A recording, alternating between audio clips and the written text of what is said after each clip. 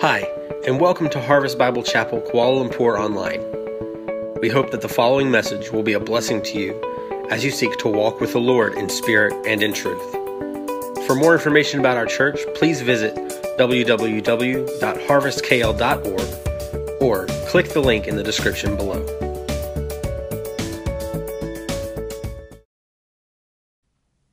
Good morning, church. Super excited to jump right into God's Word here this morning. So if you have your Bibles, let's turn to John chapter 4 here this morning as we continue our series called Abide Together.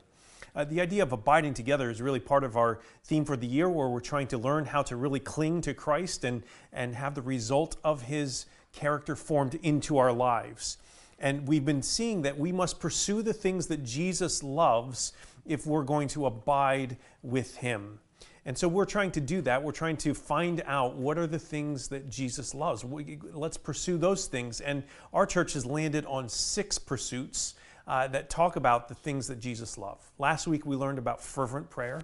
And today we're going to learn about worship. And then also biblical preaching. God also wants us to pursue Him through purposeful discipleship and through courageous evangelism and strategic church planting. So we are pursuing these things and really trying to call our church together to be pursuing these, not individually, but as a team, as a church, as a family, that we would pursue these things together. And in that, we're going to recognize that God has loved us immensely and called us to love others, and that He has sent us because He loves the lost so much as well. And so we're really trying to describe what kind of church we want to be in this series. And today we're going to look at the issue of passionate worship. When was the time that you learned how to worship? Can you recall back and think about the time where you really began to understand what worship was and how to actually engage in it in your life? Have you ever learned that? Maybe a question as well. I fear that many of us can kind of make our way through church in a way that doesn't really understand this concept, even though it's something that we do all the time. Maybe another way to help us begin to think about this topic is, whenever it was that you learned what worship is, what would you describe it to be right now? If somebody were to come up to you and said, I know you go to this church thing and you worship, what is exactly worship in your life? Well, today I want to teach us from God's Word, from one of the primary places that Jesus teaches us about worship, and we're going to see this. True worship focuses on God, which requires understanding, and that leads to relationship and results in passionate worship. Really, we want to learn today how to be a true worshiper of God. So let's look again at that passage in John chapter 4, and we're going to look at verses 1 to 26 here this morning and see how Jesus taught an individual, a woman, about what worship is. So Jesus is teaching a woman to be a true worshiper. Let's read together this passage. So starting in verses 1 to 6.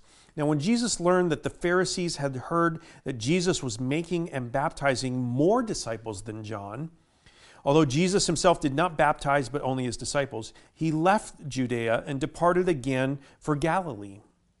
And He had to pass through Samaria.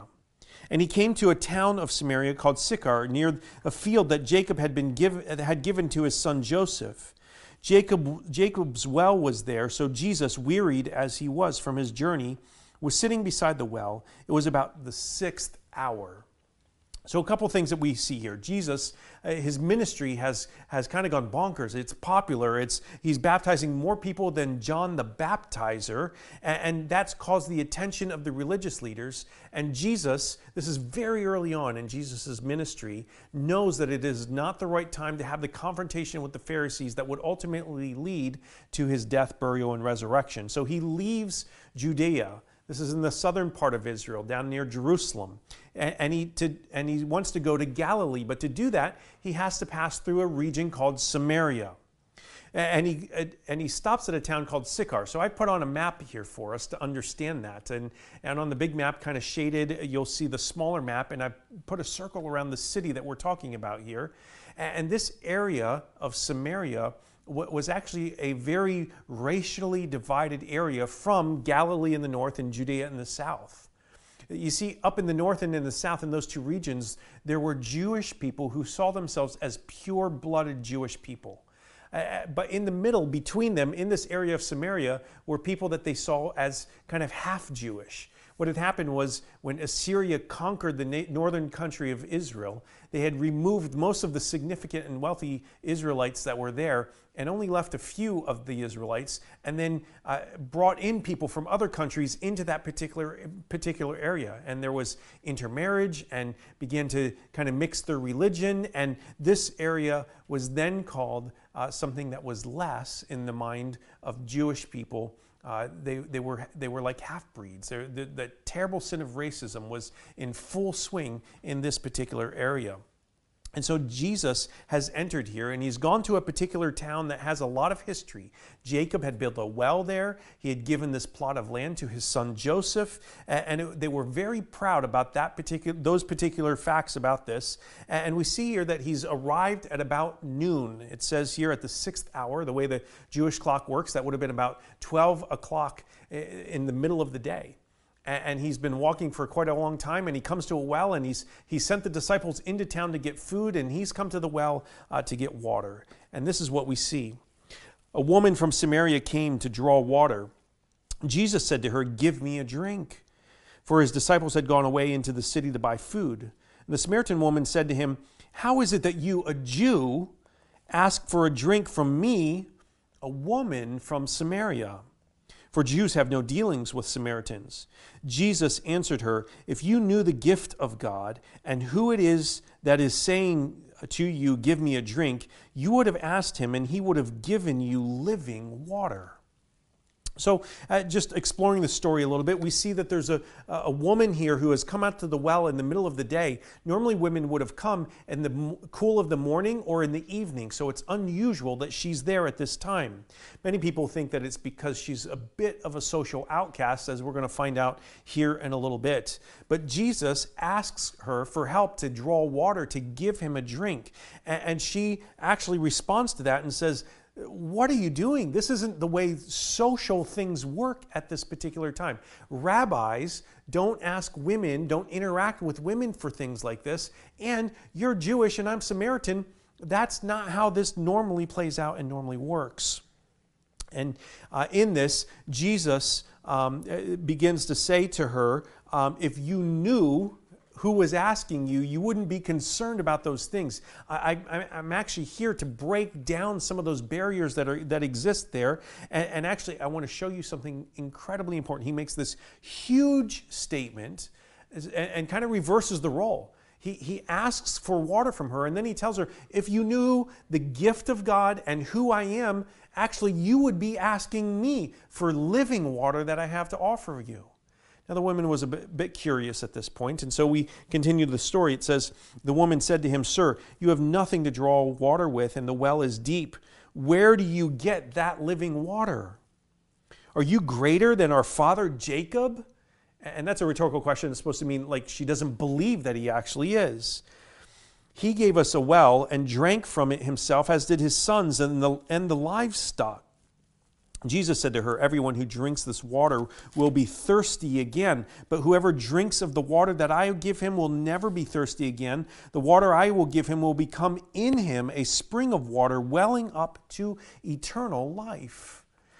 And so we see here again, Jesus, the woman is thinking about the natural water that's coming out of the well in front of her, physically in front of her. And Jesus says, there's something more important that's going on here. I'm going to actually give you living water, and this living water actually will become a spring inside of you. So the idea of living water is like, it doesn't stop. It doesn't run out. It continues on.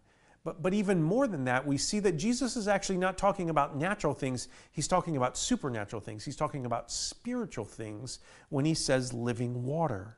And so we see him refer to this living water being welled up into eternal life. There's an offer that Jesus is giving here that is almost incomprehensible about how that could actually happen. But the woman knows she needs that and she wants that. And she sees the great opportunity in front of her. And so she goes on here and says, the woman says, "Sir, give me this water so that I will not be thirsty or have to come here to draw the water." She's talking again about natural things. She doesn't quite understand all that's going on. So Jesus said to her, to help her explain, "Go, call your husband and come here." The woman answered him, "I have no husband."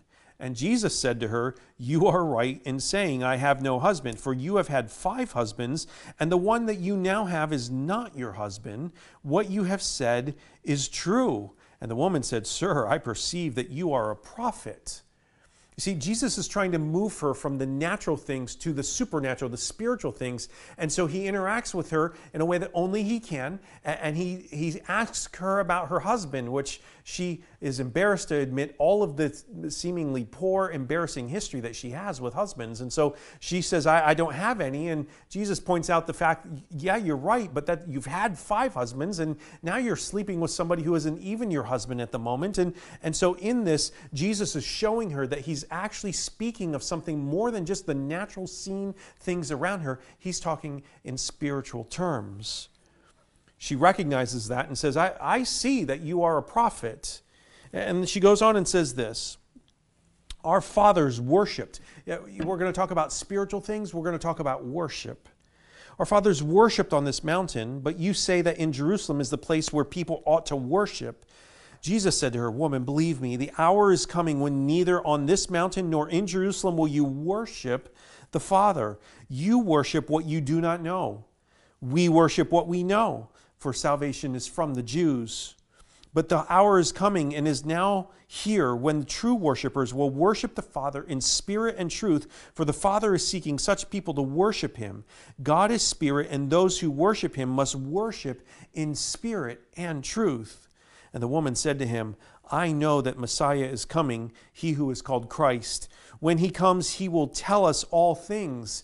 And Jesus said to her, "I who speak to you am he." This is the first time that Jesus reveals to anybody in Scripture that he is the Messiah. And he reveals that to a social outcast, a sinner, a woman who was a Samaritan. All of those things would be considered lowly in those particular days. And in that, Jesus is helping us to see that as he reveals himself, he's revealing himself to everybody. There's no one too far away for Jesus to reveal himself to. In all of that, we see that Jesus is actually teaching, and the whole interaction, the purpose of it was to help this woman understand how to worship. And so that's what we're trying to learn here today. How to be a true worshiper that God is really seeking from us. Do you know how to be that kind of worshiper? Well, Jesus actually highlights 4 things. And I want to show you these 4 things here today to help you understand how you can be a passionate worshiper of Jesus Christ, how we together can do this. These are the things that we should be pursuing together. They come right from Jesus' teaching. I want you to notice that once the word worship comes up, once the woman brings up this idea of worship, in the course of 5 verses, the word worship is mentioned 10 times. This is actually one of the most condensed, important, primary places in the Bible that teaches about worship. And so let's give our attention to it here today. I want to show you the 4 things that I believe that Jesus is trying to help this woman understand, and therefore us as well. The first is this: true worship focuses on God.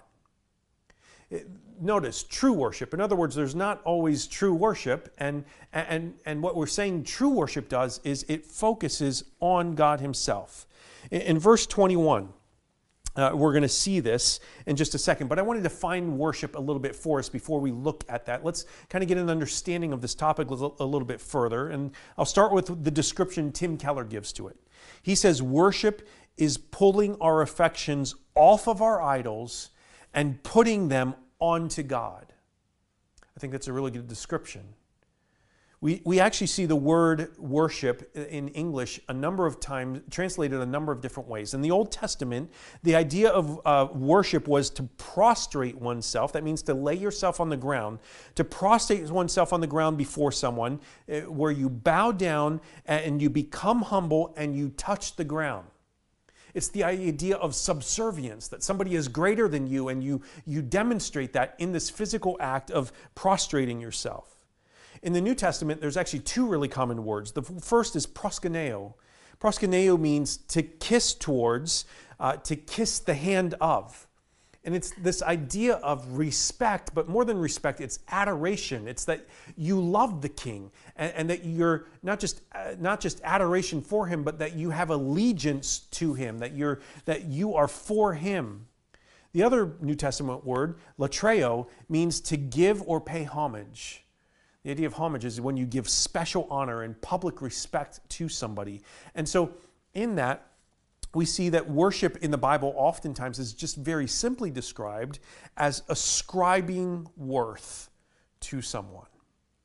We actually see this in the Psalms. In Psalm 29, verse 1 and 2, it helps us to see this. Let me read these verses for us here this morning. Psalm 29, 1 and 2 says, "Ascribe to the Lord, O heavenly beings. Ascribe to the Lord glory and strength. Ascribe to the Lord the glory due his name. Worship the Lord in the splendor of holiness." This idea of ascribing worth is really the simplest way that we can understand that.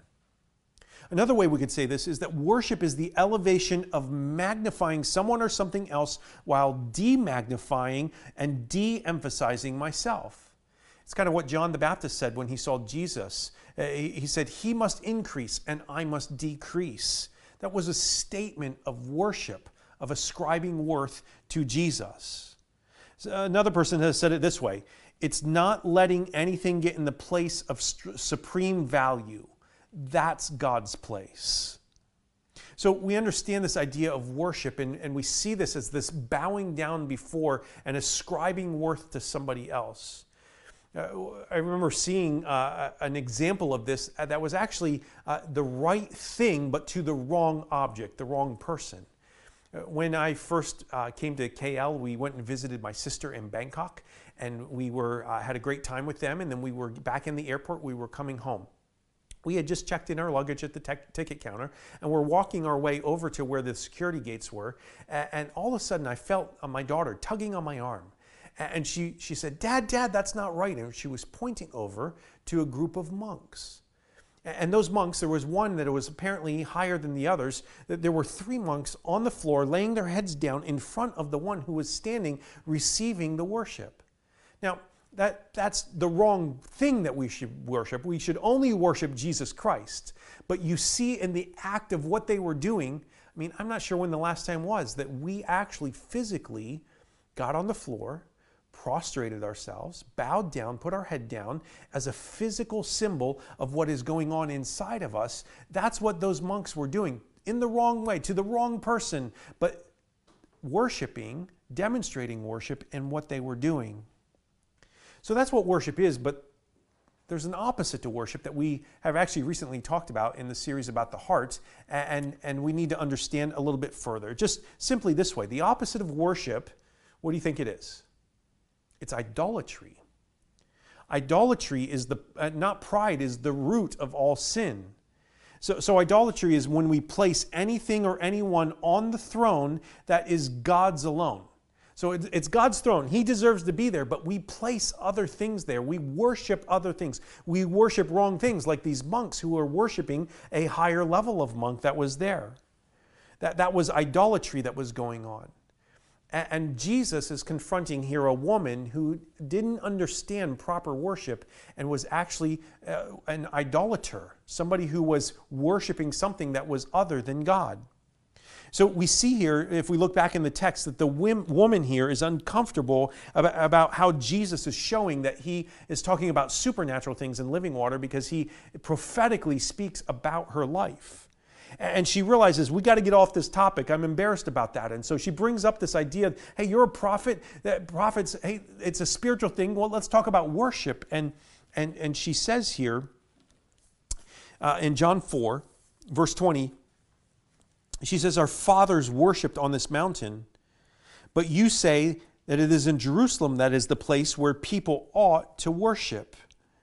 What we see here is that she appeals to her history to defend the location where she is worshiping, and notes that there is a difference between Jewish people and the Samaritans about how worship is supposed to happen.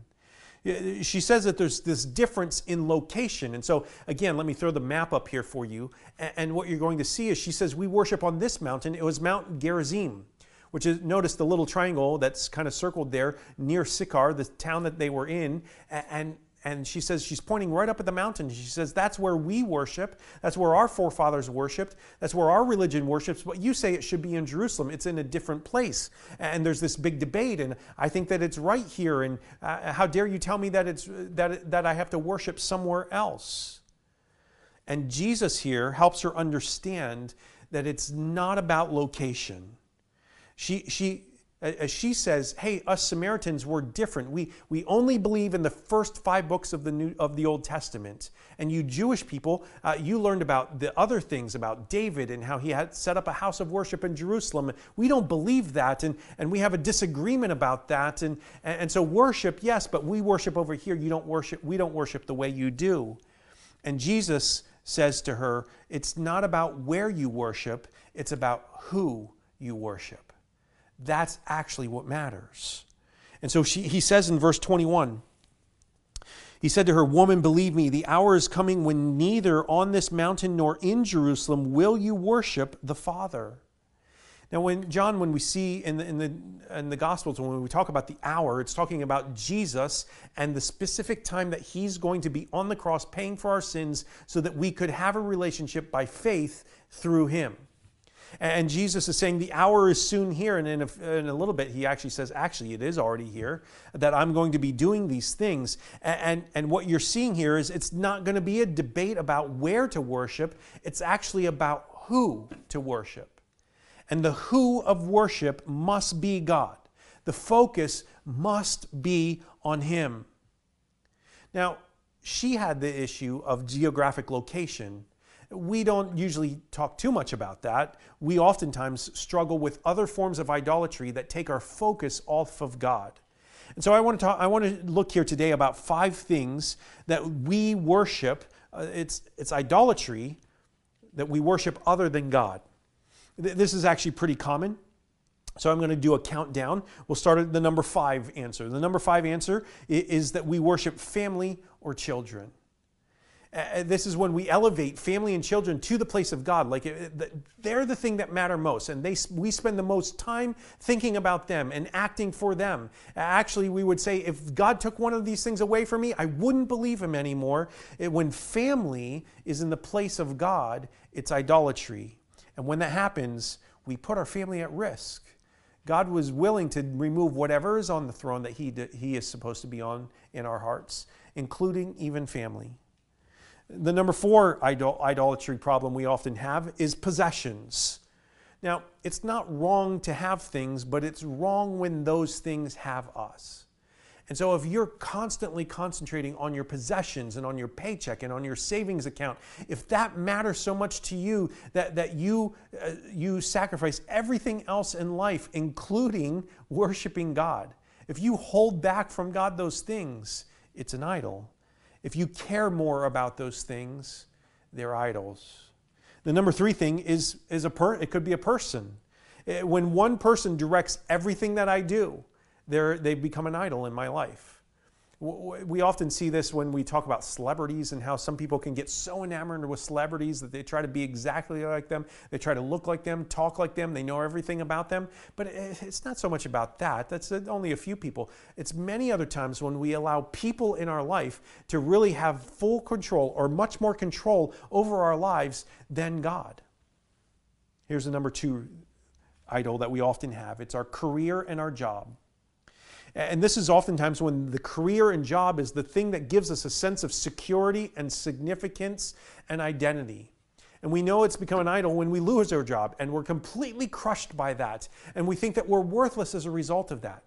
Or maybe we don't lose it, but we have some sort of failure in it. It's not going the way that we want it to, and we're so driven to accomplish it that we actually lose our love for God. But the number one thing that is oftentimes in the place of God is myself. Idol number one is always myself. It manifests itself in that it's what I want, and it's what makes me happy, and it's always about me, and I want control, and it's always about my comfort, and I won't sacrifice for God in any way. Actually, I demand lots of things from Him. I'll even spiritualize and use Him in those ways, but really it's about Him. And in that, I would just say, church family, we must repent. We have to repent of any idol that is stealing your worship to God. Is the focus of your worship in the correct place? Is really what we are asking here. Are you a true worshiper who has their focus on God, or have you allowed some other thing to take the place of where God, to ascribe worth to it more than others? I realize that sometimes it's not actually a physical idol that's in front of us, but it's the functional idols. It's the thing that while we may not have a carved image of it, it dominates our life the way only God should. And if that's the case, we need to repent. We need to recognize our wrong and recognize that we don't have the power to save ourselves even from this thing. And God, would you change my affections because I want to worship you? That's the repenting that may need to be happening as you recognize an idol that may be in your life, so that you lose focus on God and really can't be a true worshiper. We're learning how to be a true worshiper, the kind that God is seeking. And the second thing that we notice here is that when we focus on God, it requires that then we understand God. We see this in how Jesus corrects the woman, and therefore many times correcting us, as we oftentimes play the role of the woman in our real lives as well. And it's in what he says in verse 22. Notice Jesus says to her, "You worship what you do not know. We worship what we know, for salvation is from the Jews." Now, that last phrase is a little bit confusing about kind of the racial element of the Jews and the way that that's stated. I'll clarify that in just a second. Notice what he says first, though. You worship what you do not know. Jesus is lovingly pointing out to her that you're worshiping, you're sincere about your worship, but you're worshiping the wrong thing. You're worshiping in a way that the object that you don't really know in that. In this, we see that worship is not the sum total of our imaginations. It's not the thing that we create to worship. It's not God as I conceive Him. That's actually idolatry. We worship, Jesus says, instead what we do know. Jesus here affirms the woman's interest in worship, but he points her to a deeper and correct understanding about who it is that we should be worshiping. And if you know anything about Jesus, you realize he has the authority to do this. And in that, he's saying to the woman, truth, when you understand the truth, that's what fuels worship. Listen, if we have a worship problem, if we're not worshiping the way we should, we need to get our eyes on truth. We need to realize we're worshiping what we don't know. We need to know what it is that we worship. We need a correct understanding of that. So one of the great preachers of old, Jonathan Edwards, said it this way. He said, I should think myself in the way of my duty to raise the affections or the emotions of my hearers as high as possibly I can, provided that they are affected with nothing but the truth. You see, as a pastor, he realized that if we get people excited and worshiping about something that's not based in the truth, that's a problem. You're worshiping what you don't know. And Jesus here is saying you could be sincere about that worship, but if it's not the right worship, if it's a false object that you're worshiping, if it's an idol or another religion, that worship is actually not true worship. He then says, for salvation comes from the Jews. Now, clarity here. He's not saying that Jews give salvation to the Gentiles. What he is saying is that the Jewish people, the Israelites, were entrusted with the stewardship of teaching all the others in the world about how to worship God. So when we say worship is from the Jews, we come to understand it was their responsibility, their stewardship to teach about who God is and how to worship him. Additionally, we see it was that through them, the one we are to worship was to come in human and bodily form. Jesus was born to Jewish parents. In that, we see that the overall lesson about worshiping the Lord in spirit and truth is that the worship of God is not to be confined to a single geographic location or necessarily regulated by the temporary provisions of the Old Testament law. With the coming of Christ, the separation between Jew and Gentile was no longer relevant, nor was the centrality of the temple in worship. With the coming of Christ, all of God's children gained equal access to God through him. Worship became a matter of the heart, not external actions, and directed by truth rather than ceremony. So worship requires that we know what it is that we're worshiping or who it is that we're worshiping. And so let me review for you 5 essential truths about Jesus Christ that we must know if we are to be true worshipers. So we say this in our doctrinal statement. This is what our church teaches consistently. This is something we need to know and celebrate and have clarity around. The first is this: Jesus is fully God and fully man. John 1:1 says that in the beginning was the Word was with God, and the Word was God. And then a couple verses later, in verse 14, he says, and the Lord put on flesh, and he dwelled among us, that he's fully God and fully man. Second thing you need to know is that Jesus died as our substitute. In 2 Corinthians 5:21, it tells us that he who knew no sin became sin so that in him we might become the righteousness of God.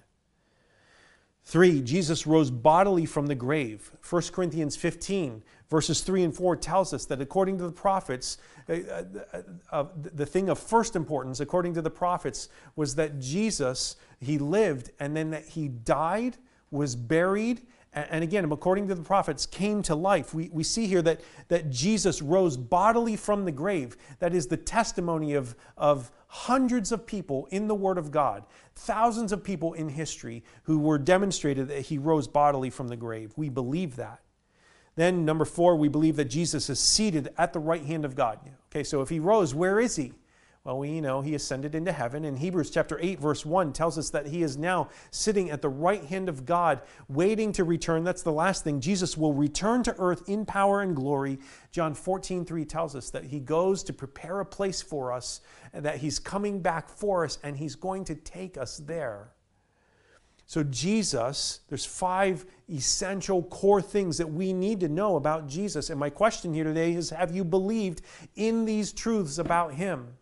You see, as we understand, as we focus on God, and we need to come to a place of understanding about how to have a relationship with God, and it requires that we know these things, that we believe these things about Jesus. So just for application, the second step of the gospel dance, we've already done the first, we've repented. Now the second step is to believe something. We need with eyes of faith to look and believe that salvation is through Jesus. Let me ask you, is your understanding of who worship belongs to correct? Do you believe these things about Jesus? And does that understanding help you begin to see how wonderful it is to have not only the relationship, but to have the activity of ascribing worth and showing that he is supreme in all of our lives, to bow down, to kiss the hand in allegiance and adoration because of that?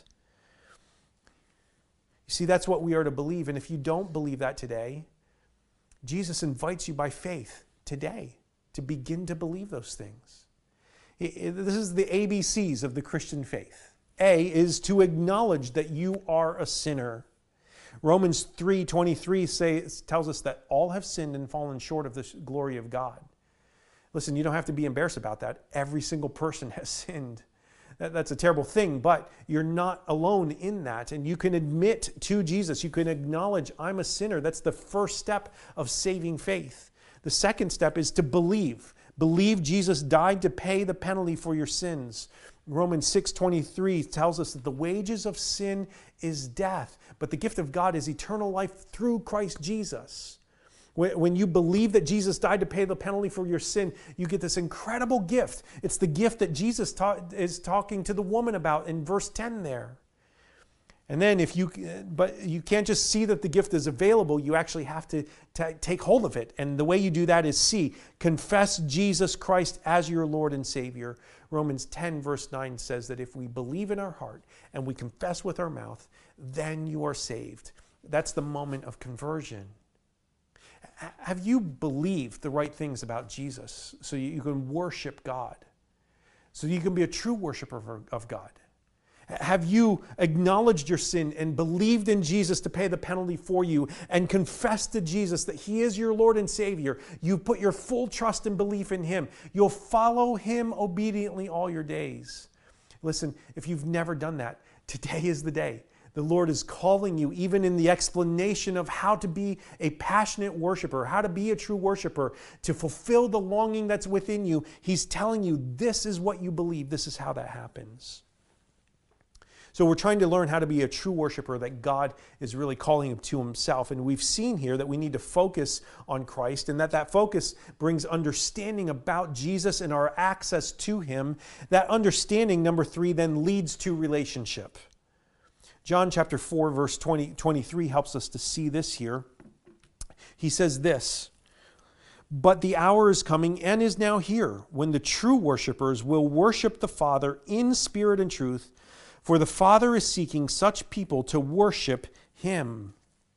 We see true worshipers are what the Father is seeking and searching after. And in that, by saying that there's true worshipers, He's indicating that not everybody is, that there's actually false worshipers as well. And unfortunately, not everybody is a true worshiper. There's people who are like this woman in the story where they're just ignorant of what it really means. They don't understand. Their focus hasn't been properly on God, as I've been teaching here. And we're trying to help understanding come so that those who haven't understood can be true worshipers, can be passionate worshipers. We see that there's also, secondly, there's hypocritical worshipers. Like the older son in the parable in Luke chapter 15. We often call it the prodigal son. But what we find is the older son is just as far from the father as the younger son who goes and spends everything in his way.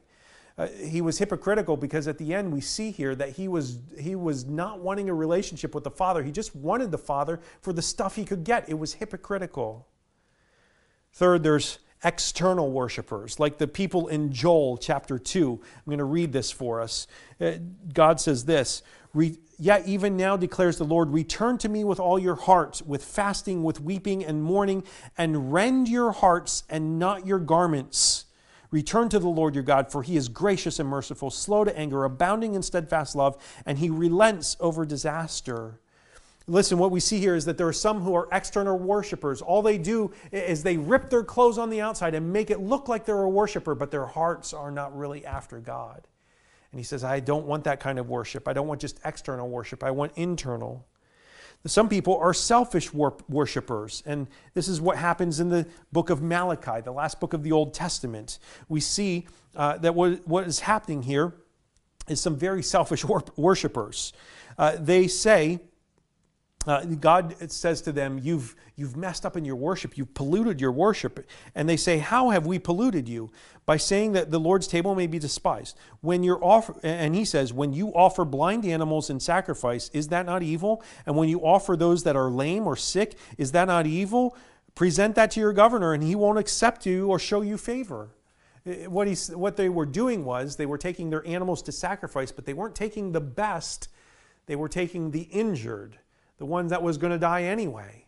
The one that was worthless was the one that they were offering in worship. You see, it was selfish worship. I want to act like I'm worshiping, but I'm not giving my best. I want to keep some of that. I'm selfish. I want to keep that for myself. And then there's apathetic worship. In the book of Isaiah, we see what this looks like. In Isaiah 29:13, it says, the Lord says, because this people draw near with their mouth and honor me with their lips, while their hearts are far from me, and the fear of me and commandment is taught by men. He goes on to talk about how he doesn't accept that. He says that, listen, these are apathetic worshipers. They go through the motions of it, but their hearts are not really engaged in that. What we see in these wrong kinds of worship are something that's in common in all of them. And that is that they are not interested in a relationship with God. That is a key marker of worship that is wrong, that is out of sorts. When there isn't a relationship, but you just go through the motions of it, that does not actually represent true relationship. That does not get you far. So it's kind of like a husband who would go to his wife and say, think about how terrible with this. Hey, honey, it's 10:30 on Sunday morning. It's time for me to tell you that I love you again. I love you. There, I said it. She wouldn't accept that. She shouldn't accept that. That's not actually a relationship. And yet, how oftentimes is it that we would actually worship God maybe with that kind of attitude, where it's just this duty, this outward thing, this hypocritical or selfish thing that we go about? Listen, God is looking for true worshipers, not false worshipers. And true worship requires a relationship. The Father is seeking, this is great news, this is good news. The Father is seeking this kind of thing. So listen, if you want a genuine, authentic, true relationship with God, God is pursuing you and He's trying to bring you into that relationship. That's why He says back in John chapter 4, the hour is coming and is now here. And is now here when true worshipers will worship the Father. Jesus is saying that the time to worship God through relationship with me is here. I am the one that is the bridge into that relationship. You no longer have a broken relationship because of your sin. When you believe and trust in me, you can have that relationship with God. And that's why I think it's so significant that we hear the first part of the story, what Jesus is already doing. He has this plan far in advance. He knew He was going to be talking to this woman.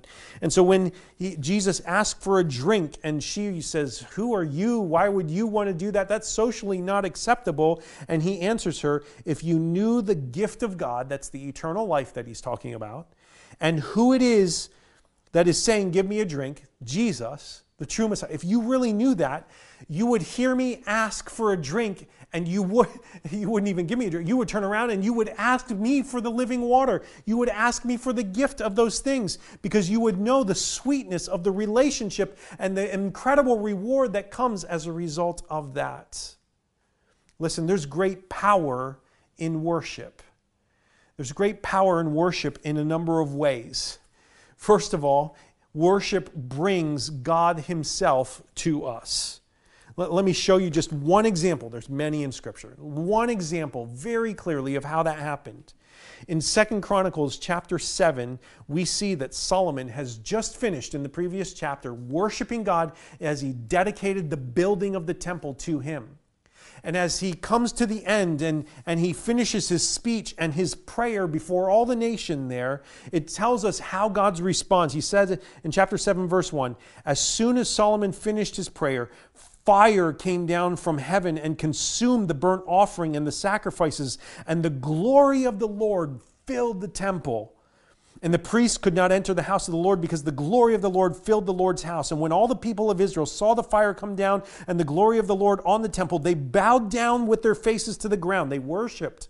Their faces to the pavement and worshiped and gave thanks to the Lord, saying, "For He is good, for His steadfast love endures forever." Listen, worship brings God Himself into the equation.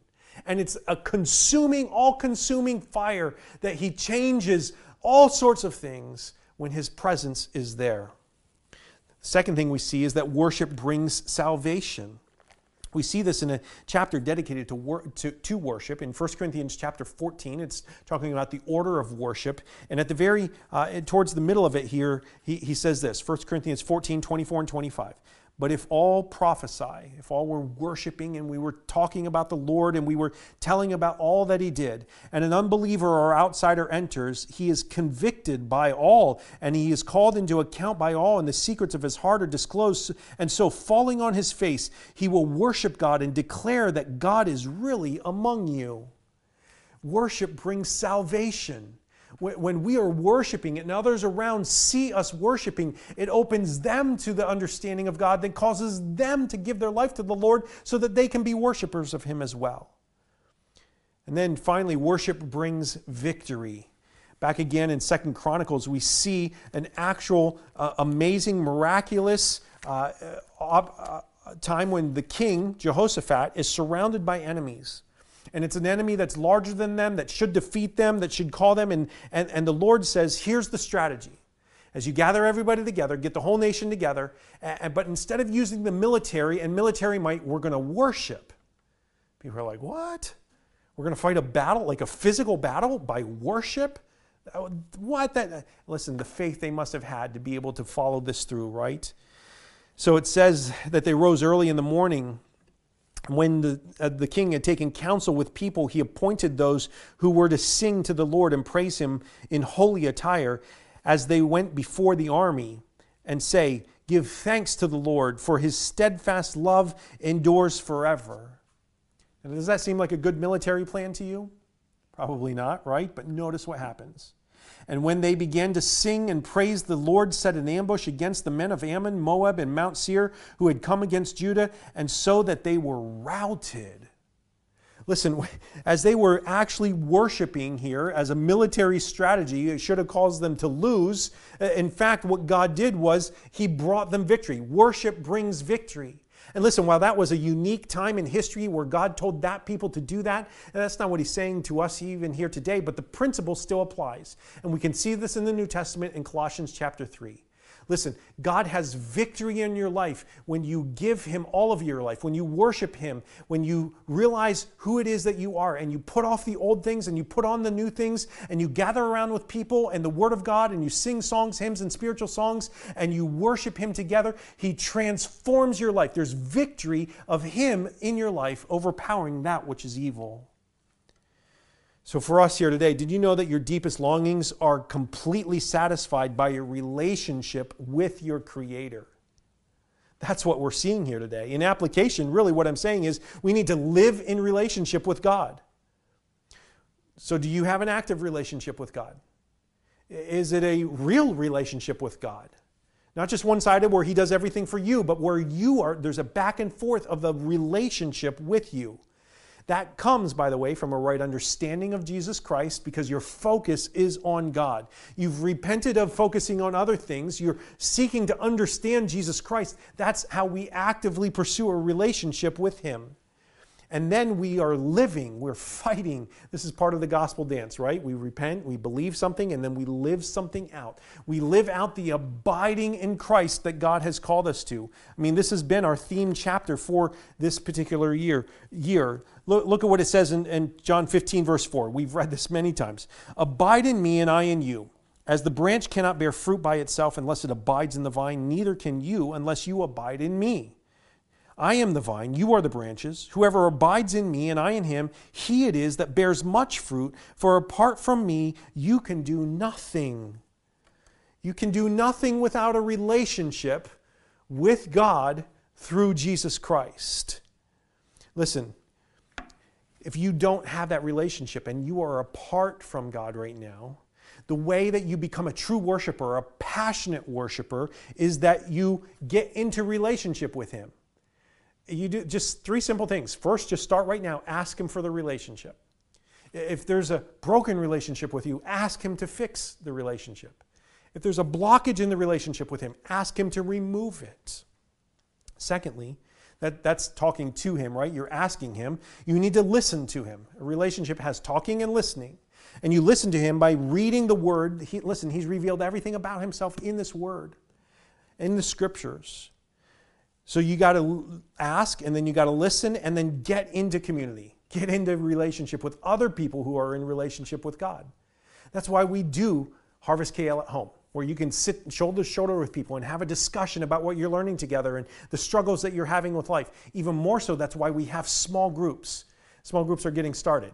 I just want to shamelessly plug them right here for us. And on Wednesday, the 19th of August, we begin the process, and just encourage you, if you're not in a small group of believers, like that's an essential part of having a relationship with God, that as you work with other believers and they help you along in your walk with Him, that's what He's provided to encourage that relationship in you. So we're learning how to be a true worshiper, the kind that God is seeking. And we've seen three things. There's one last thing I want you to see here this morning. Relationship results in passionate worship. We see this in this verse 24. It says, God is spirit, and those who worship Him must worship in spirit and truth. So in this, we can see that it's possible to worship in an incomplete manner. It's possible you could just worship in truth, or just worship in spirit. And Jesus is telling us that we need both of those things to be complete in that. And that's really what passionate worship is. It's spirit and truth worship. It's those things together. So if you only worship truth, that's a problem, because worship can't just be a head thing. It can't just be a shoulders up worship, because we have to engage our feelings into this. I mean, this was the kind of truth that many of us grew up around, where it was just very much heady, but very little like response into it. For me, the game changer came when I realized that God was listening to my worship. And I realized that I can't just sing about God, I need to be singing to Him, because it's a relationship. God wants you to maximize who that you've been in relationship. And so how we express that is all different. We do that in different ways. But we have to realize it can't just be with our heads. It has to be with all of us. Likewise, we can't only have spirit worship. The reason that we're told that we must worship in spirit and truth is because God is spirit. So if we want to be connected with Him, we must use the spirit that we have. Really, when He's talking about the spirit, He's talking about the totality of that in us. And Moses told us about this in Deuteronomy chapter 6. He told us how we are to love God. He says, you shall love the Lord your God with all your heart and with all your soul and with all your might. What he's saying here is that our worship is directed by how we love God through the totality of our person. So as we love God, it's really worship that is happening. Now, when he says that we must love the Lord our God with our heart, soul, and might, actually the word might means like the totality of who you are. And so Jesus in Mark chapter 12:30, when he said it, he said that you will love with your heart, soul, mind, and strength. They're saying the same thing, the totality of what it is that we're supposed to believe. So a commentator has said it this way: true worship must be in spirit, that is, engaging the whole heart. Unless there is a real passion for God, there is no worship in spirit. At the same time, worship must be in truth, that is, properly informed. Unless we have knowledge of the God we worship, there is no worship in truth. Both are necessary for God-honoring worship. Spirit without truth leads to a shallow, overly emotional experience that could be compared to a high. As soon as the emotion is over, when the fervor cools, the worship ends. Truth without spirit can result in a dry, passionless encounter that can easily lead to a form of joyless legalism. The best combination of both aspects of worship results in a joyous appreciation of God informed by Scripture. The more we know about God, the more we appreciate Him. The more we appreciate, the deeper our worship. And the deeper our worship, the more God is glorified. So we are to worship in spirit and truth. That means all of us. Because when we worship in just spirit, that seems fake. We haven't really engaged our minds in that. When we worship just in truth, it's oftentimes hypocritical because we don't actually feel it. We're not actually believing in all of that. And so really the charge here is to love the Lord your God with all your heart, soul, mind, and strength. You see, passionate worship overflows from me when I focus on God and understand what He has given, this eternal living water gift that comes from Jesus, and that as He seeks this relationship from me. So we have to love the Lord. Love the Lord. How do we do that? How do we love the Lord in the totality of our life in this way? Well, first, we love the Lord with our emotions. I need to express my love for God. Now, that doesn't mean we all have to look the same in that, because all of us have different kinds of emotions and different ways of expressing them outwardly. But what God is saying is, listen, to the max, redline who you are in your worship of Him. Express yourself to the Lord. Number two, we need to worship with our soul, with our heart. This is the inner person, the inner man. We just did the whole series about the heart and how we need to have our desires towards Him, and that God is the one that does that when we ask Him. And then thirdly, we need to worship with my mind. I need to think about God. I need to have my mind engaged, not just in my emotions. My mind should be guiding me because it's spirit and truth. Truth needs to be involved in this whole process. And so I need to allow God's thoughts to shape my thinking. What that happens when I rightly understand who God is, which we talked about earlier. And in that then, we come to think great thoughts about God, to study His Word, to grow in His discernment.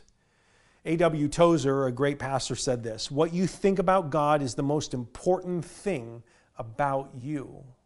So we have to worship with our mind. And then lastly, we need to worship with our strength, with our bodies. That's what it's talking about, in tangible ways.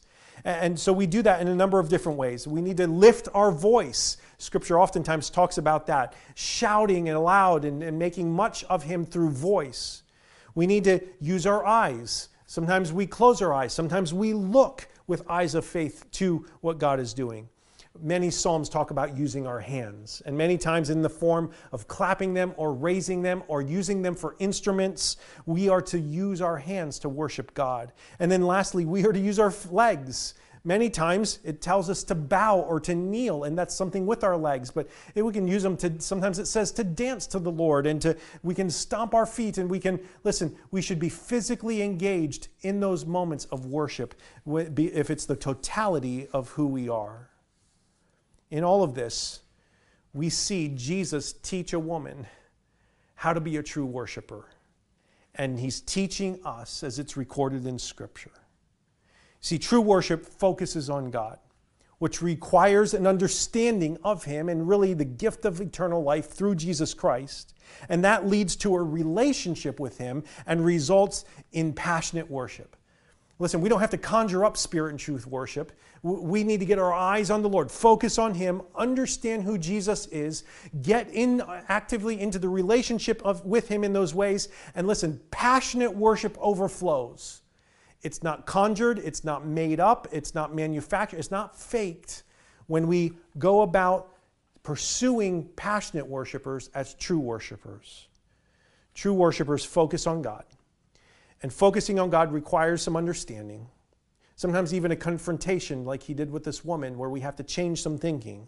But that understanding leads to relationship, and that relationship results in an overflowing, passionate worship for the Lord.